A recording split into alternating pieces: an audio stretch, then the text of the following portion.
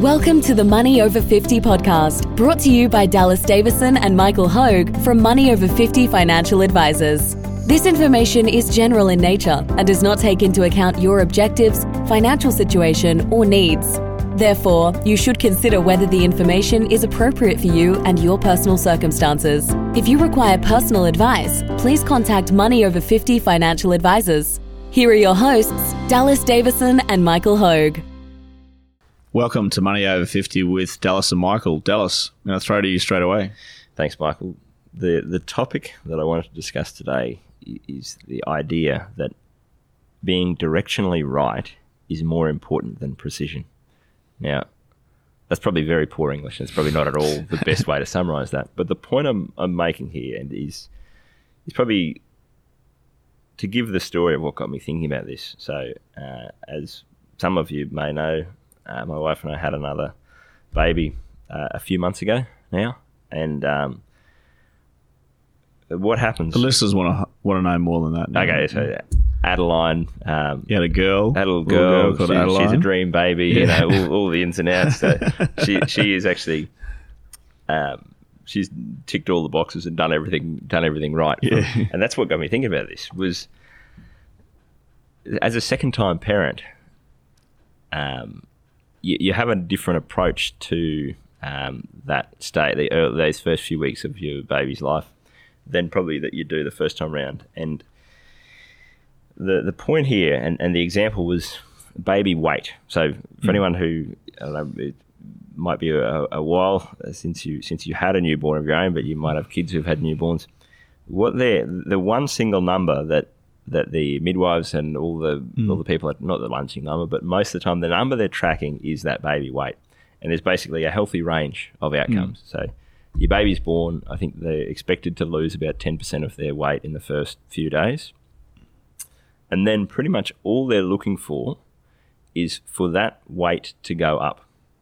Now, which was really interesting to me the second time round, is to think the first time round, you know, they bring around the scale and your baby gets weighed and it's, 3.745 kilos. So they're weighing that baby to the gram. And you sort of get into the trap of looking at that as though, well, that must mean that every gram matters. They're using a scale that matters to a gram, therefore every gram matters. Then when you actually talk to the midwives, they go, all right, well, the baby was 3.5, a few days ago. Now it's 3.6 something. Yep, all good, tick the box, move on. And they walk out the door. And you're sort of going, well, hang on, what percentage weight gain is that and what's the healthy range? And pretty much what they're doing there is, as long as that goes up, everything's all good. And that's the point I'm making here, is not that if your super balance goes up, everything's all good, because we've actually done a podcast about saying that's not the case. So, but the point here is that being directionally right, being in the ballpark of where you need to be, is far more important than precision. So what I mean by this is people get hung up on exact things. So we've used the example where we go, on average, we use a long-term rate of return of 8% for the biggest and best companies in Australia and around the world. And people immediately go, why 8? Why not 9? Why not 7.5? And you go, to some degree, it doesn't matter. We have picked that figure based on long-term historical averages and all the rest of it. And there is obviously some thought that has gone into that. I say we feel it's realistic yet conservative. That's realistic yet conservative. Realistic. So, but why not use 8.2? Why not 8.1? There is a point at which people get hung up on that. And then when we say, okay, cash is currently returning 0.3%, for example, people go, yeah, but what happens when interest rates go back up and you're getting 4% on your term deposits? The point I'm here to make is that none of that matters. It's irrelevant. It's unimportant. So the point that we are trying to make to clients as it relates to those asset classes is that one of them on average over the next 30 years is far more likely to outperform the other. So if all of your superannuation is invested in companies, it is likely to grow by more than having all of that money invested in cash. Now, I don't know what companies will return over the next 30 years. I also don't know what cash will return over the next 30 years. Both of those numbers are kind of irrelevant because there is likely, the most likely outcome is there is going to be some spread between them.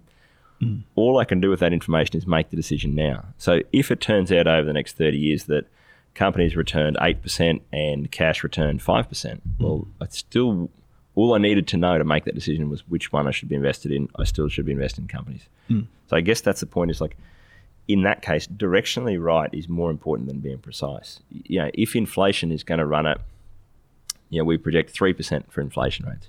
Well, maybe it's going to be 2.5%. Doesn't matter. Doesn't matter. The point is, I have to allow for the fact that my living expenses in the 30th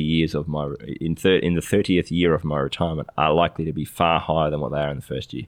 Now, my $80,000 of income needs in year 30 might be $240,000 a year, might be $260,000. Doesn't matter. I mean, it does matter, but the point is, when you're looking at the decisions we're making right now, you pick a figure, you pick a thing that is most likely to give you the data that you need to make the decision now and give you the highest outcome of success. The actual precision of that is just a way, I think, to get bogged down in detail, and it's to get bogged down in a sense of more control than probably what you have. So the final example that I'll use here, with examples I think where people get bogged down in precision rather than being directionally right, is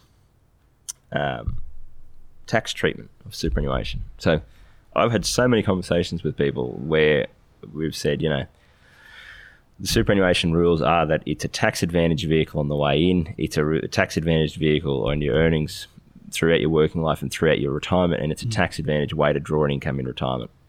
And people will sometimes respond, yes, but what if the government changes the rules? Doesn't matter. So the current contributions tax rate is 15%. For anyone earning less than $250,000 a year. If you're earning $150,000 a year, your income tax rate is 39%. Your contributions tax rate is 15%. Well, what if the government raises that rate from 15% to 20%? Doesn't matter. You're still so far better off by doing that. That has to be the strategy that you use. If we get 10 years down the road and earnings tax rates change from 15% to 20%. Doesn't matter. You're still far better off owning that money in that environment.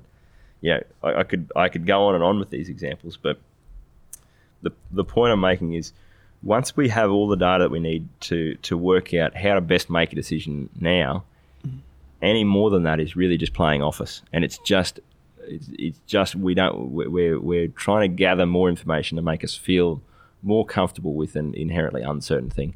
We don't know what the tax rules will be in 30 years' time. But I can say with a fair bit of confidence that it is most likely that superannuation will be the most tax effective vehicle to own your retirement savings in. I don't know what companies will return over the next 30 years, but I know that the most likely outcome is that it will be more than cash and term deposits.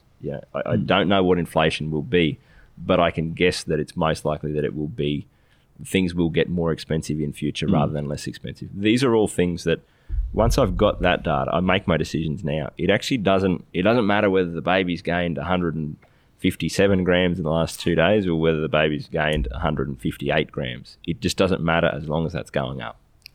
Yeah, look, absolutely. I guess the getting bogged down on the finer details of that is trying to guarantee something that's inherently can't be guaranteed. Yes. Dressed up. Yep. In another way. In another way. Yep. In another way. Yeah. It is really interesting because, we just touched on that in that podcast about that desire for certainty. The desire for certainty is the thing that causes us so much pain, because if we get attached to that thing of, righto, well, I'm going to use superannuation as the vehicle to own my retirement savings in because it's got a contributions tax rate of 15%. And then I go, there's, I can't remember the division something tax, where if you earn above $250,000, that contributions tax rate goes from 15% to 30%. It doesn't matter. It doesn't matter. You're still paying far less Division tax. 293. There you go. You're paying far more in tax to take that as income to put in super. Does that change what I should have done with my income? No. Okay, then. Doesn't matter what that contributions tax rate is. It's all those sorts of things where that desire for certainty and that desire to know to 3 decimal points what that is going to be, it takes us away from the key points there. And I think that we look at this, most people can sort of understand this in the future. So what I mean by this is when we're 10 years out from retirement, most people we're talking to, they go, right, I'm here now. I've got, and we talk about that a lot of the time. The average, I would say, is a client who's a couple who have got $700,000 in superannuation, and we've worked out that they're on track to have about 1.5 mil, and based on their income needs, they probably need somewhere like 2 million. Now, whether they actually were going to end up with 1.5 or 1.4 or 1.6, and then with these changes, whether they end up with 2 million or 2.1 or 2.2 or 1.8, doesn't matter. People can look at that and go, I've got either option A or option B. I've got option A, which is to get where I was going to be. Option B on average is going to put me $500,000 better off. I know I should just choose option B, and then we just readjust. We get there 7-8 years down the road and go, okay, well, I thought I needed this much income in retirement, and I thought my retirement savings were going to be at about this figure. It's not quite there, or I need more money than what I need. Okay, I'll work for another year, or I'll do whatever I need. You never look at that and go back 7 years and go, oh, well, I should have just done nothing because I'm only $300,000 better off, and I thought I'd be $350,000 better off. It just doesn't matter in that way. I think other than me ranting about that for the last 5 minutes, I don't know whether there's anything more constructive that I've got to add to that, Michael. I was going to say yes, and with a full stop. And what I meant by that is, yes, I agree. Yeah. Full stop. Look, I don't. I think great points. Yeah. I think people do get sometimes bogged down with you said 8 and it was 7.8 or it was 8.2 and why is that? And really it's the question isn't why that was the case. The question is, I thought this was guaranteed. I thought we could guarantee this more than it is, and you can't. Yep. You can't. Yep. You'll like you said, being directionally right. Yep. It's far more important than being precise, which you can't be anyway. No, and it's interesting because I think again, when you're working with numbers and working with financial planning, the tool that you use is a spreadsheet, and it's not the right tool because we show 10-year projections and it goes in year 1 your balance goes from this to this, and then year 2 it goes from this to this, and well, it's like democracy. It's the worst form of government ever devised, barring all others. Yes. The classic Winston Churchill quote. Look, the spreadsheet is the worst form of retirement planning. Barring, excepting for all others. If we pull the answers out of the air, that would be worse. And I think it probably does give the illusion of guaranteed nature. Yes, because there's a nice, neat, smooth line that's going up. Yeah. Really, it really should be more of a shaded area. Yeah, as opposed. I mean, we have a spreadsheet. That has a line, and you're either at the line of best fit to your retirement, and you're either above it or you below it. Yeah. Each time that we have a progress meeting with one of our clients, where you're hardly ever on that line. You're either above it or below it. Yep. Should really be shaded. Yes, to go. This is the range of outcomes. Because it's more of a range thing. It is more of a range thing. And I think that the point there that you probably make, which is that the reason we have that is it's a checking mechanism for why that is the case. It's not that, okay, the line is, the actual number is above or below the line. We're always looking at it and going, why is that the case? So if we go, okay, well, your super balance is way above where we thought you'd be right now. However, that's because we've had 3 years of above average returns. Does that give us any real information? Now that we know that, should we change anything based on that? No, because we know that on average that will revert to the mean. We know that at some stage in the future we'll have a correction or we'll have a period of below average returns to average that out. If we're looking at that and going, the reason that you are above where we thought you'd be is because you've actually been able to save way more money than what we expected, and you're living on less than we thought, and you're saving way more. Does that then change the plan? Yes, it does, because we go, there's a reason why your direction has changed, and it's because of actions that you've taken. It's because of things that are actually going to change the outcomes in the future. So I think that's kind of a good point there as well, is to go, it's that precision is not, even the direction of that is only useful in as much as it tells us how do we change things now. If I'm in that shaded area and I'm doing everything right, and it just so happens that in this 6-monthly review, it's because company prices have gone down, that's fine. We just keep doing what we're doing. If it's down because you pulled $50,000 out of your retirement savings to go and buy 3 jet skis, that's probably a sign of a bigger issue that we need to discuss. So, and I think the same thing applies with, as I say, that's where that example sticks in my mind now with the midwives. Of doesn't matter. It's just got to be going up. Is everything working with that newborn baby? Is everything, the system's going to, everything else will work itself out from there. We just need to know we're heading in the right direction. Thanks for listening. Thank you for listening to the Money Over 50 podcast with Money Over 50 Financial Advisors.